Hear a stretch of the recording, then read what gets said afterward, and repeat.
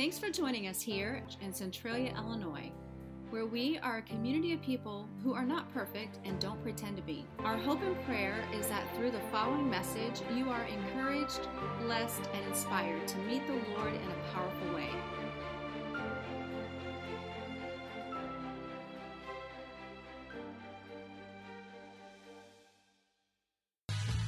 How we doing? My name is Chris Plekenpol, and I am so glad to be with you this morning. My regular gig is I'm a pastor in Austin, Texas, and so grateful to be with you here in Centralia, Illinois. How awesome is this? And your church is such a welcoming place to be. I love the space. I love the people. This is incredible. So I'm so glad to be here. One of the things I want to talk to you about is there's a movement that's kind of been thrust about called I Am Second, where you're putting Jesus first, right? So everything else comes second to that. And one of the things I have is a little bit of experience of a combat sort, so I want to kind of relive some of those stories with you. Good, bad, ugly, because isn't that how life is? I mean, if we're honest. I mean, some of you guys, you're smiling in here, and when you shut the door, you haven't talked to your spouse since you walked in, right? And you're kind of like, just when I get back in that car, I'm going to let him, I get it. I live that life, all right? So I want you to know we're in a safe place, okay? So we're going to be talking real stuff, and I want to be able to kind of express with you some of the stuff that I've seen. So as a Christian growing up, all right, I was one of those guys that got saved perhaps at 8 at a vacation Bible school that the Baptists did, and I was Lutheran. I didn't know that there was a difference between those two things. And so I went to the vacation Bible school, so grateful for that, but no discipleship. No one talked to me about Jesus. It was sort of like stand up, sit down, fight for Jesus for church service. But then when I graduated from West Point, found myself sort of searching for Jesus, searching for something, and I met him at Southeast Christian Church in Louisville, Kentucky, of all places. And so it was an exciting moment for me. And do you know how, you go from this point in your life where you're a fan of God, like, yay, Jesus, go team, go church. We're against a lot of things, and we're for our things. And then all of a sudden, everything transformed when you received Christ as your Savior. And for me, it just turned the world from black and white to color. And all of a sudden, I had eyes to see stuff I'd never seen before. How dark the world was, how dark my own heart was, and how there's battle of sin was like, oh, this is the thing. And so I was in the Army. I went and did the Airborne Ranger thing, and through a long set of circumstances, ended up as a combat company commander in Iraq. And I had about 21 tanks, 7 Bradleys, which are like mini tanks, but just not as much armor. And then had a bunch of Humvees, and we went up and down the highway looking for bad guys. So I went from 20, I'm 22, just kind of figuring out life. 9/11 happens. Oh gosh, there's a war, and then all of a sudden I'm now in the middle of it, and as a company commander, so responsible for over 100 dudes, and just kind of going, wow, what is going to happen? I'll never forget that first day of combat. I was standing outside my command post, just looking over the city. I had a 2-story building. I could see into the city, and I could see the heat waves bouncing off the minarets of the mosque, 120 degrees outside. I could see the Iraqi people selling groceries, exchanging ice. That was kind of a big commodity. And then there were my tanks rolling out in the sector. And the time that we were supposed to take over that highway, I'll never forget it. It was 1400, and at 1404, as I'm looking at my watch to kind of just make sure I'm on time, like, this is a very nerve-wracking thing. I've never been to war before. I don't know how these things work, but I do know that God has the whole world in his hands, all that kind of things going through my mind. Glanced down at my watch, and then boom! As soon as I looked down, an eruption about 2 miles out, I can see it just balloon to this crazy mushroom cloud, and I'm like, oh no. I immediately get back into the Tactical Operations Center, which is just where the radio is, and I'm listening to what is going on, and I'm trying to get a situation report from the guys on the ground. Is everybody okay? And ladies and gentlemen, there's 3 letters that you never want to hear come across the radio in combat. and that's KIA, killed in action.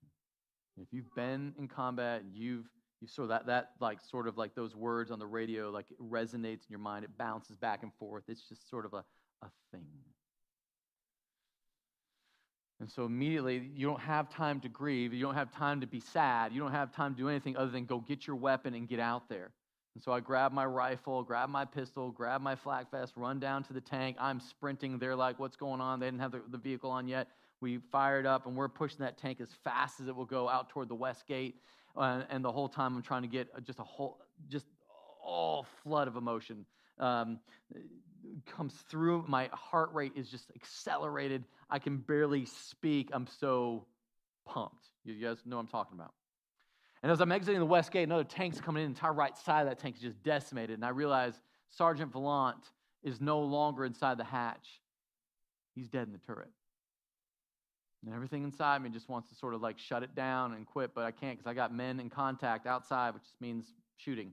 And so I move past that tank and I head out into a sector, and there's small arms fire, machine gun fire, and mortars coming across the Euphrates River.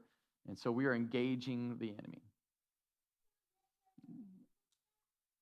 And after about 15 minutes of exchanging gunfire, the enemy withdraws to the north. I send 2 tanks across the Euphrates on a bridge. I follow my tank, about 100 infantrymen with me, and we start searching house to house to house to house, looking for any clue as to who may have killed my man. Like, the emotion of just kicking in a door and be like, I'm going to find, and I'm going to. And after 7 hours of searching, on our first day of combat, I'm drenched in sweat, physically exhausted from running around with 50 pounds of gear on, but probably more importantly, just emotionally shot. I just lost my first soldier. You got one job as a commander, bring everybody home alive, and like there's all these things like when you're kissing mommies and you're kissing wives and you're kissing children goodbye, and then here we are, and promises not kept, and men not coming home. And I had to get had to write a letter home to Sergeant Valant's wife, Michaela, and 13-year-old daughter, Sarah, and explain to how I let their father and husband die. And that night, I got to kind of get the men motivated, because it's like, hey, guys, guess what? Tomorrow, we're going to go back out there. We're going to get back on our tanks, and we're going to get back on our vehicles, and we're going to go patrol these streets for Iraqi freedom, because that's what American soldiers do, and we're going to go do it for the next 364 days because we just got here. And as a leader, you kind of got to, project strength. Well, on the inside, I'm kind of looking at God going, I don't know if this is what we signed up for. Like, I don't know what you're doing, but it definitely doesn't feel like you're right here. Does anybody know what I'm talking about? When you are like doing life, and it doesn't like make God like took a vacation on you, and you're like, no, God, remember things were supposed to go well. Man, when I trust you, when I give my life to you, good things happen. And here we are, and it feels like that's not happening. Now listen, you can never let your current circumstances determine the presence of God. No, I need you to hear this. You can never let your current circumstances in combat, in your marriage, at your job, with your parenting, with the exhaustion, determine the presence of God. He is always with you. And I think that's something that this piece of I am second is really what I want us to draw in, because it wasn't long after that I had, one of my soldiers, and my soldiers all knew I was a Christian. It wasn't like a secret. I was like, hey guys, I'm a Christian. I'm going to run this unit as a Christian. And so there was a very much a outspokenness that probably would be illegal, but I didn't really care because that's just kind of how I roll. And so I was like, we're going to talk about Jesus. And one of my soldiers kind of like, he was a young 20-year-old kid, kind of brash, and he came in about a week after Sergeant Valant had passed, and he just sort of opens the door of my office. Like, and listen, if you guys don't know this, privates and captains don't hang out. And I don't know if you guys know that. I'm a captain. He's a private. He rolls in my house like, hey, sir, what's going on? And I'm like, wow. I'm just taken aback. Not much, Private Tickham. What's going on with you? And he goes, well, sir, just want to let you know I'm really a Delta Force operative. I'm working undercover as a tank load around here, but you better treat me right because, I'm heading places. And I'm like, all right. I was just like, sit down, Tickham. All right. And I go, and I was like, this is a great time. Hey, tell me about how's morale, man? How are you feeling? How's everybody dealing with Sergeant Vallon's death? It's like, sir, we all going to die. We all know what we signed up for here. I'm like, okay. Have you ever given a thought what would happen if you were going to die? Sir, I'm not going to die. I'm 20 years old. I got too much party to party, and I got too much life to live. And I said, listen, I know that you think that, but I just want to just be real with you where I'm at. See, Jesus came, and he died on the cross for you. And he rose from the dead because you're a sinner, and darkness is in your heart, and he died for you, rose from the dead, Holy Spirit power, hallelujah. And he's like, okay, sir, so I know that's your thing, and I'm glad that you have that, but I got too much life to live. I just got off the phone with my girlfriend in Korea. I'm going to be a daddy, and you know what? I'm going to go party it up. I'm like, what a weird combination of things to say in that moment. And I'm like, no, you don't understand. Listen, Jesus is awesome. He has life, and the thief only comes to kill, steal, and destroy. It's like, okay, sir, can I go? Yeah, you can go. And listen, it felt like that first month, just every day was, someone would get hurt. We were handing out Purple Hearts like candy. Vehicles were being destroyed, and it was exhausting, and it was daily patrols every day, another thing. And I'll remember this one night, it was like, hey, nothing blew up today. I mean, we had some people shot at us and stuff blew up, but nobody got hurt, no vehicles got damaged, so that was a good day. And as I'm about to go to bed early, it was like 2300, 11 p.m. I'm about to man, it's been an easy day. All right, I'm going to put my head on the cot a little early. They figure it out. And just as my head is inches from my cot, it's like the radio starts sparking up. It's like, we have casualties. We have casualties. And I get up and I kind of go over to the radio and I go, what's the status of the casualty? And again, 3 letters. KIA. What's the call sign? Which just means, who is it? And they go, it's Apache 23 Lima, which meant the loader from the 3rd tank of 2nd Platoon, Apache Company, my company. And I just did a quick battle roster check, and I knew exactly what that was. That was Private Tickham. The same kid told me he had too much life to live. And people asked me all the time. They ask me all the time. It's like, Chris, do you think that maybe when Private Tickham had a moment as his life was being taken away, do you think he trusted in Jesus? Do you think he did? I'm like, I don't know. Maybe. But what I do know is that when he had an opportunity to receive Jesus, he said no. And so my heart just sort of broke. And this is isn't this true about life, right? It's not the only things just sort of get hard. They sometimes just you're like, I hit rock bottom, and somehow someone pulls out a jackhammer and gets it a little lower for you. You guys know what I'm talking about? My colonel called me in shortly after that, and he was going to let me know that we were going to go to the Battle of Fallujah, which was intense. And that's at the same time that my company is dealing and mourning the loss of Private Tickham. In fact, his best friend had been in my company. His name was Private Cavazos. They had been to, remember, this is the same kid you saw. He had been into basic training together. They had been in Korea together. Now they're in Iraq together. And so just weeping, tears, just unbelievable amount of pain. And so the colonel tells me, you need one of your tank platoons is going to be the lead element to the Battle of Fallujah, and the rest of your company is going to maintain security connecting Fallujah to Ramadi. All right, roger that. So I let the platoon know, and Cavazos is in that platoon, and he's just sort of reeling from all the death and all of that. And the night before the battle, before he would go into the night, Cavazos comes up to me. He's like, hey, sir, would you mind praying with me? Which, I don't know if you guys know guys in the military.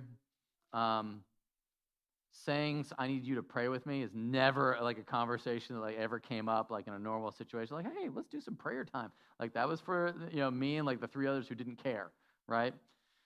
Most everybody else was about talking a whole lot of trash and just being, crazy men, right? And so I'm like, yeah, I'd love to pray with you. So we walk outside, I'll never forget, 90-degree November night. And I go, what's up, man? Tell me the deal. He's like, well, sir, tomorrow I'm going to Fallujah, and I don't think I'm coming back, and I don't want to go to hell. So if you can do whatever it is that you Christians do and pray over me, I'd appreciate it. I go, it doesn't quite work like that. I don't have any like, whoosh, like, go to heaven dust. I said, but I go, was there ever a time you accepted Jesus Christ as your Lord and your Savior? And he's like, well, there was one time. He's like, growing up, I grew up in an abusive home. And my stepdad and mom, I just kind of took it from them in every way imaginable. And one night, just to kind of get away from the pain, I just got in the car, started driving. Ended up in a parking lot, just thinking about how there was no hope. And that parking lot started filling up. It was a parking lot of a church, and they were doing a Wednesday night thing there or something. And for some reason, I went in. And I heard about Jesus, and I gave my life to him, and my girlfriend, I promised her I was going to marry her, and well, what happened?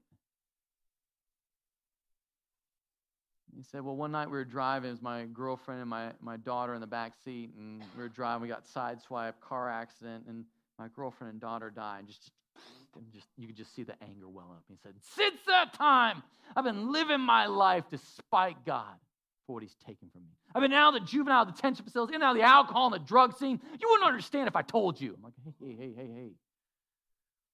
And I asked this question, and I asked a lot of my soldiers, because it was so common. They go, tell me about your dad. I don't know my dad, and I don't want to know my dad. And I said, sometimes.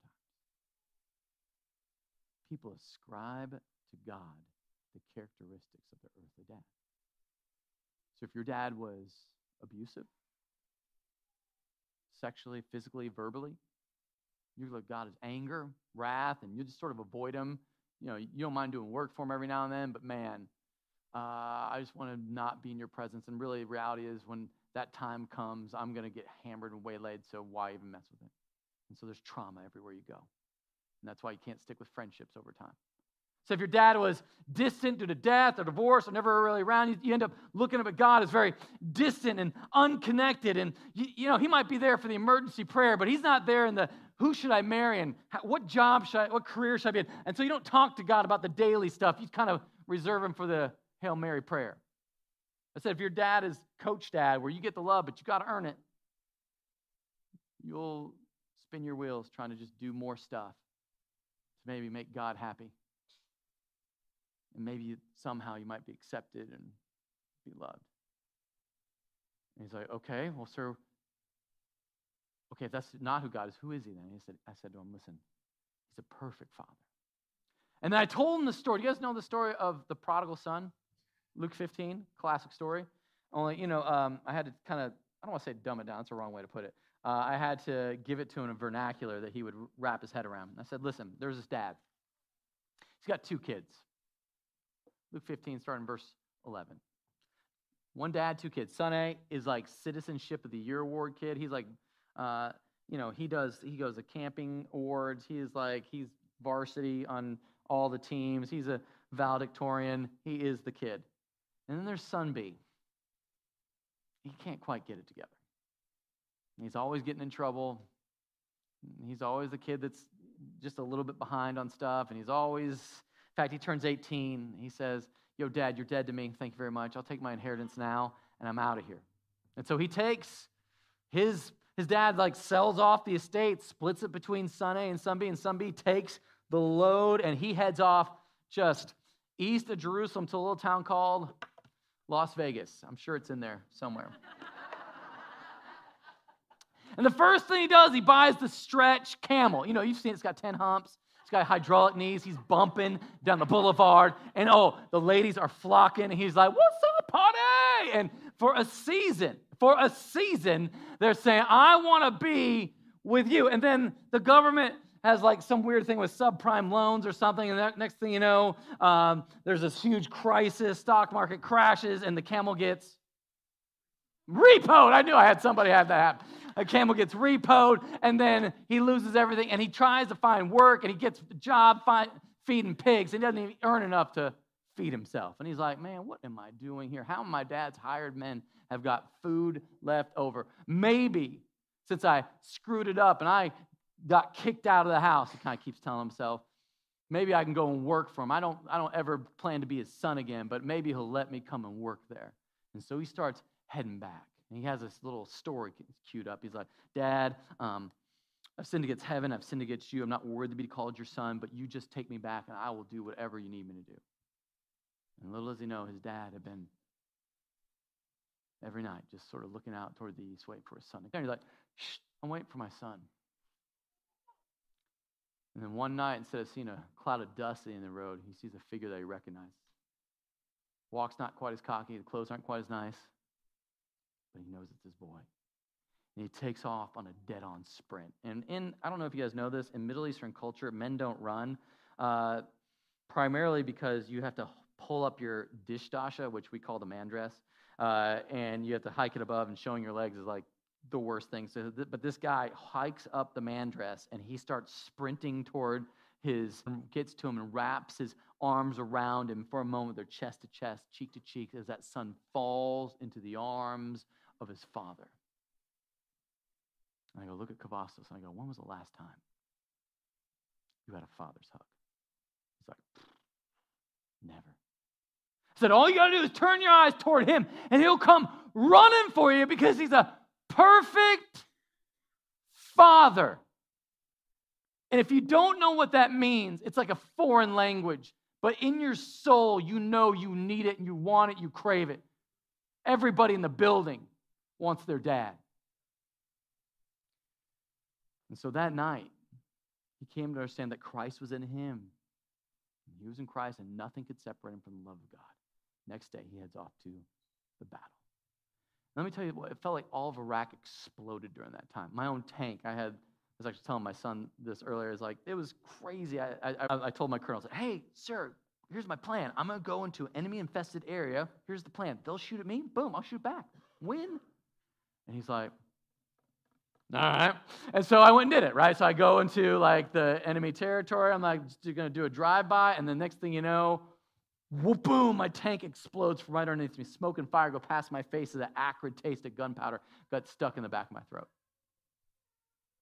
My whole crew survived that miraculously, but we would lose 2 more soldiers. One would die when a Humvee rolled over. Another one would die when a vehicle-borne improvised explosive device, just a car bomb, hit one of my soldiers.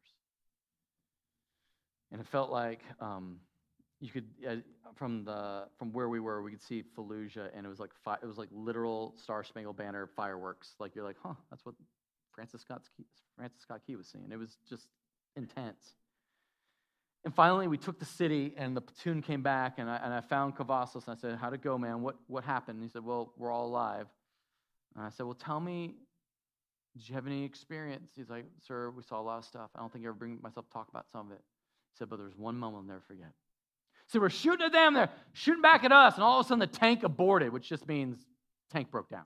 And his tank commander looked at him and said, you, get out of the tank, check the oil, which is just like,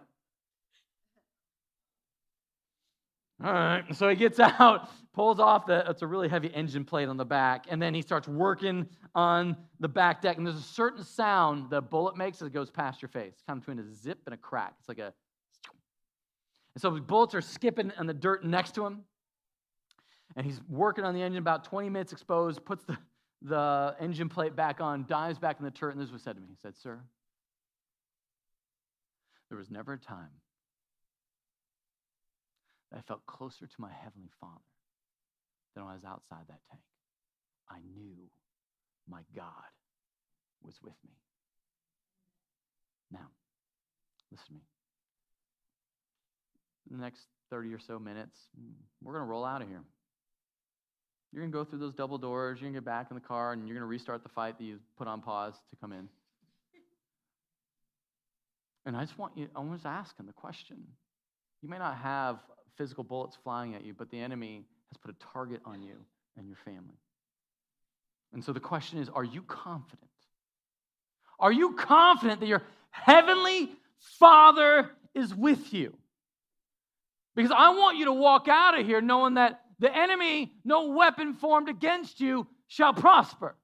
I want everybody here to know that. I want you to walk in confidence on that. I don't want it to be just something that's a church platitude. Oh, let's say something churchy today, and let's fake it again.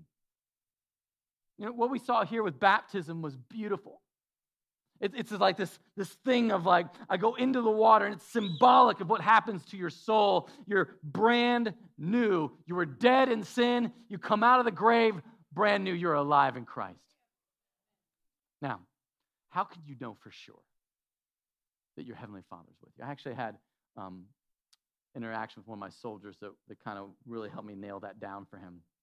I had one of those soldiers who was like the evangelical atheist. You guys know who I'm talking about? Maybe you work with one of these guys. Like every time you try, oh, all right, Bible thumper guy, let me got a question for you. All right, how about, okay, Cain and Seth, where'd their wives come from? I don't know. And so we would Bible banter all the time. I mean, back and forth. It was friendly. It was a little, a little jab. That's what men do when they're friends. You guys know that. They just jab each other. And one night, Sergeant Kish, he was out on patrol, and he and his best friend, Sergeant Gibbs, were in sector. And Sergeant Gibbs was an infantryman, so he was on the ground following a wire, kind of figure out, like, could this look sort of suspicious, but you don't really know. It could just be a cable. It could be anything. You just kind of follow him where it goes. And Sergeant Kish was overwatching him from the tank, and all of a sudden, Sergeant Gibbs comes on to an actual bomb, realizes it, and boom. Sergeant Kish drives up on the scene, pulls up Sergeant Gibbs onto the front slope of the tank, tries to stick an IV in somewhere as they're rushing back to the front gate. And as they cross over the front gate, hand Sergeant Gibbs over the medics, he passes. And that night, Sergeant Kish comes over to me and he's like, "Sir, what are we doing here?" Like, just there's no Bible banter. It's just, what are we doing here? We've lost so many. I don't understand. And I'm sitting there going, okay, as a commander, you're like, you have to answers for these things. I'm like, okay, Middle Eastern diplomacy, George Bush, colonels, generals, just like history of war here. It's always going to be war. All that stuff went through my head. And I go, hey, listen, there's something wrong with the human condition. It's why nations go to war. It's why people get divorced. It's why people die. And it's a thing of sin. And Jesus came 2,000 years ago, and he died on that cross, and he rose from the dead so you could have eternal life if you would just receive it. And he's like, oh, come on. Sir, we're talking about real things, not some fairy tale story. I said, just because you don't believe it doesn't make it not true. And he goes, whatever. I said, I'm going to start praying for you. And I know that God is going to do something in you. And he's like, whatever, I'm out. And so I did that. And the next morning, I went and I'd have my quiet time. What I would do for my quiet time, I'd sit one chair here and then like one chair here. And I would just talk to Jesus, like, Jesus. So Sergeant Kish last night came by. And we had that kind of conversation, altercation kind of thing. Can you do the thing that you do when you open up somebody's heart and you reveal yourself to them? Next morning, hey, Jesus, Sergeant Kish, it's been 2 days. Can you do a thing? Day 3, day 4, day 5, day 6, day, Jesus. About 21 days, I'll never forget, I was writing my journal, 21 days later, I was like, so Jesus, Sergeant Kish, do your thing. Reveal yourself to him like only you can do. You are the one in charge of his salvation, and I've seen a lot of good people go down, and he needs you. And that night, I'll never forget it. This time, there's no knock on the door. It's just, he busted open. He's like, sir, I just watched The Passion of the Christ. And, okay, so I know we're in a church, but soldiers don't live in church, and so they have a different vernacular. They have a whole different language. So I'm going to try and translate for you, and you can use your imagination as to what words were said. I'll never forget this. He goes, I just watched The Passion of the Christ. If this S is real, then I'm effed. It was the most beautiful, dirty confession. I was like, if it's true that Jesus died on the cross for your sins and then he rose from the dead and you don't believe it, you're in trouble. He's like, and I'll never forget this, but what if I start sinning again? What if I start drinking again? What if I start watching porn again? What if I start cussing again? I'm like, well, I already know you're going to do that, but I said, stop, listen. The gospel isn't about making bad people better. It's about making dead people alive. And once you come to faith in Christ, he changes you from the inside out. He does the work. Through tears, salty, crusty, sergeant tears, he received Christ. Even so, when an RPG round slammed the side of his tank and he had to be evacuated back to the States, as he was going, he said, I don't know why all this happened, but I know my God is with me.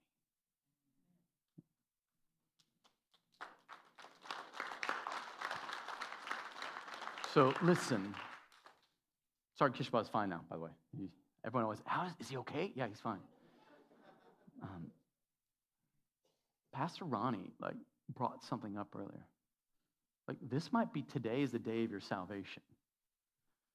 And if you don't know Jesus, my heart for you is for you to wrap your head around is I'm not promising daisies and roses and cookies and candy and a life of just unbelievable bliss on this side of heaven. You know what I'm promising? Joy. That no matter what your circumstances are, you're going to be okay. And if you're not okay, it's not the end. Because for the Christian, in the end, everything is going to be okay. And if it's not okay, it ain't the end. So I want to do this. Pastor Ron is going to come on up here. And if there's any, and we're going to kind of bring the band up and I want to close if we can. And I want us to have a moment where we just take some time, because he offered this. Listen, if today's your day and you're ready to come forward and get saved and get back, we'll dunk you today. We'll do it. We'll do it in full. Yeah, it's warmed up for you. Full clothes and all. And you might be a snotty mess of tears, but it's your time. And there's no better day. Today is the day of salvation. And so I want you to walk confidently out of here, knowing that your Heavenly Father is right with you because your Savior made a way for you. So I'm going to pray, and we're going to sing. And if it's your day to come forward, do it. Don't let today go by without an opportunity. You take that opportunity to give your whole life to Jesus. Would you pray with me? Father, I worship you. And I know that right now, there's people in this room that came just because they got drugged here. And they weren't thrilled about it. They crossed their arms during songs, and they said, I don't care, I'm not going to sing, I'm just going to get through this because lunch is afterward. And God, you've been penetrating hearts ever since you came on the scene with the power of your Holy Spirit, and you've been drawing men, you've been drawing women to yourself. And Lord, would you do it this morning? Would somebody, for the first time or maybe the 50th time that they kind of got stuck, would you open up their heart to receive the message of hope that Jesus came? And he died on that cross, and he rose from the dead, and their salvation isn't dependent on how good of a job they do at faking it, or how good of a job that they do at being a church person, or how good a job they do at being somewhat moral, because we all know that we are morally bankrupt. But we rely upon you, Jesus, for our salvation, and you to change us, because we can't do it ourselves. We need you. So, Lord, we're crying out. We're saying, God, please help us. And God, I'm praying that somebody here would just have the confidence to say, Jesus, I'm a sinner. I've sinned against you in my words, my heart, my actions. I'm not worthy to be called your child. But Jesus, I believe you died on the cross for my sins. I believe you rose from the dead. Holy Spirit, come into my heart. Make me the person you want me to be. And you would do it, Jesus. And Father, I'm praying for those people that have been here for a while or have been Christian, quote unquote, for a long time, but it has been a rocky road and hasn't felt like God has come through Lord, would you just open up their heart and revive their soul and give them boldness to say, I don't care who knows, I'm dedicating my life to you, Jesus. Lord, we would watch that happen over and over and over again because you were doing something special and specific here for this church to reach this city for your glory, because the world needs to know that there is a God in heaven who loves them so much that he would do the unthinkable. God became man, and this man was perfect and righteous and died in our place and rose from the dead so that we could have life. Lord, we worship you. It's in Jesus' name we pray. And everybody said, amen. As a church, it's our honor to play a small part in all that God is doing in and through your life, and we would love to continue with you on that journey. You see, it's our mission to lead people to become fully devoted followers of Christ who walk by faith and not by sight.